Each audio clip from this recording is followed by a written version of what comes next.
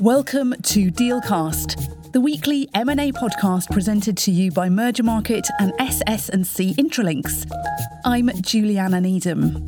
In this episode, we're looking at the SPACs boom in the US. I spoke to Troy Hooper, head of IPO and SPAC content for the Americas.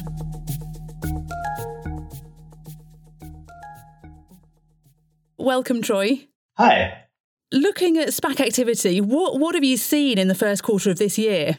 Well, this year has been an incredible year for SPAC activity.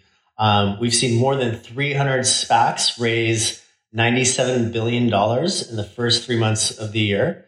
And that's a new quarterly record.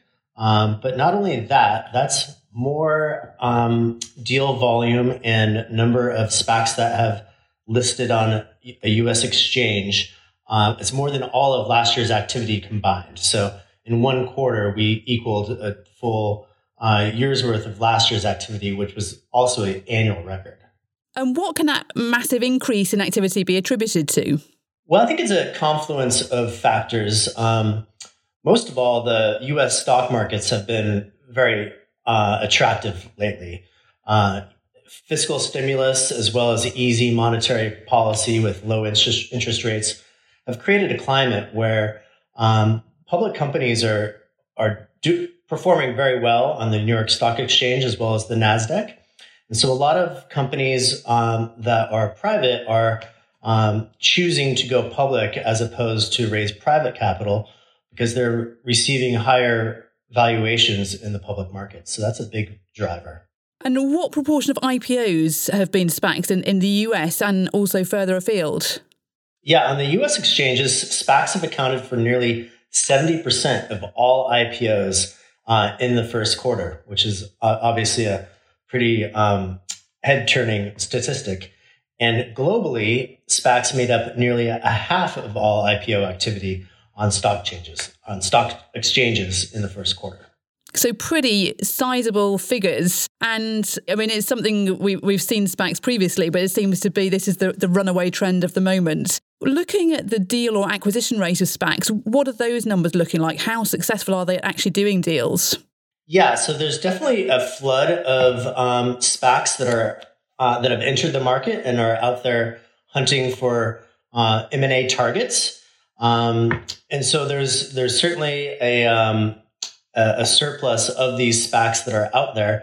But that said, many of them are landing deals. We've seen more than 90 businesses announce mergers with SPACs in the first quarter, and that's created about $218 billion in combined deal volume. Is that just in the US or is that globally? Yes, that's globally. Can you talk us through some of the companies that might be using SPACs as a route to market? Because there are some big names out there and there are also some less well-known companies, aren't there? There are. We're seeing deals happening across sectors. So some of the bigger names would be SoftBank-backed WeWork, the co-working space provider. They had previously attempted an IPO that they had to pull when some of their financials were not as rosy as they had originally appeared, but they've sort of reinvented themselves a bit, fixed their financials, and now they've agreed to a deal with a SPAC, and they are expected to go public this year. Some of the other bigger names would be Lucid Motors, Social Finance, which is a large financial services platform. It's very popular with millennials and some of the younger generations. And another big name would be Cipher Mining, which is a Bitcoin miner.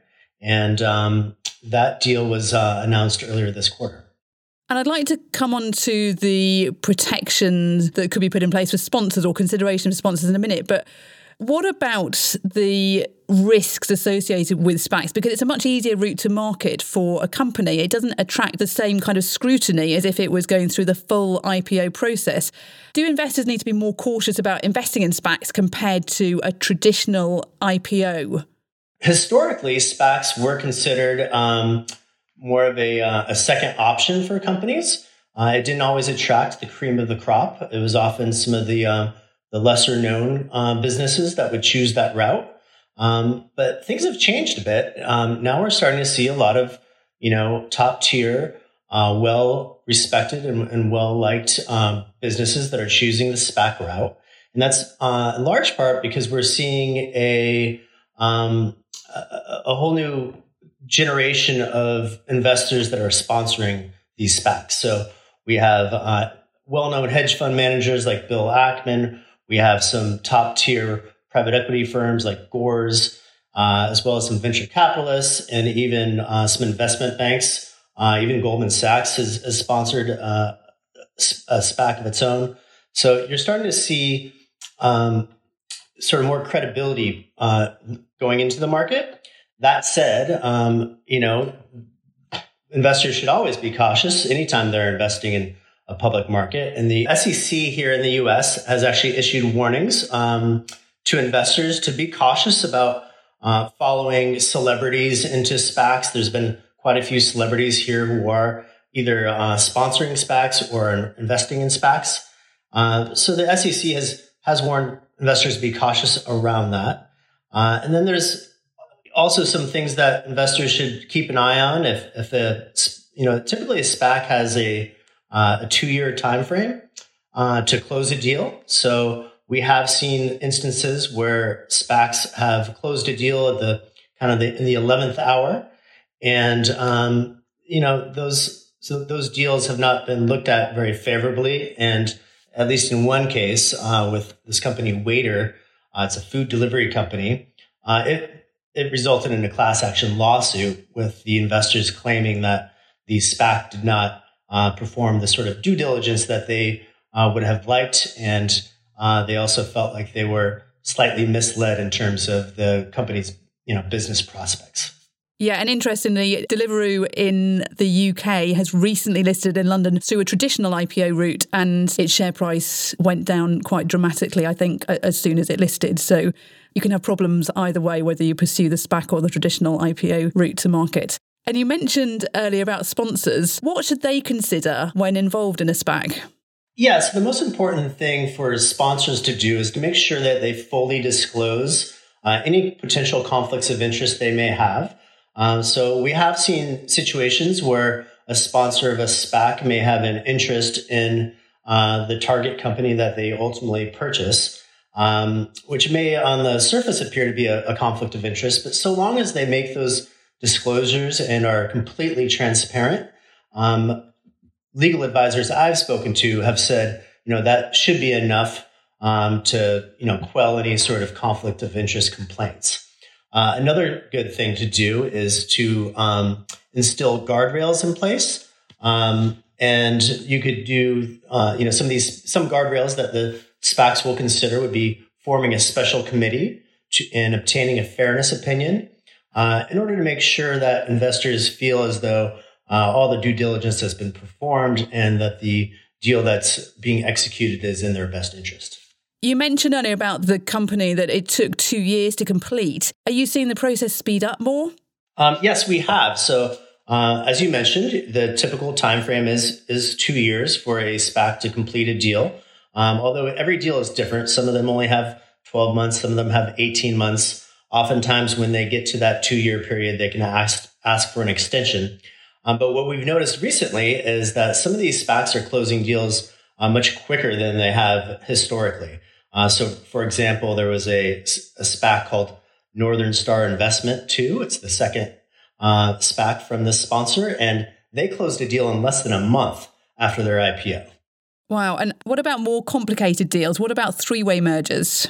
Yeah, so three-way mergers is a sort of a newer trend that we've noticed in the last several weeks. And what appears to be happening there is some of these small to mid-sized businesses that are eager to go public and take advantage of the attractive IPO, or public market climate.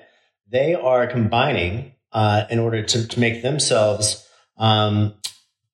more attractive to public investors and more attractive to SPACs.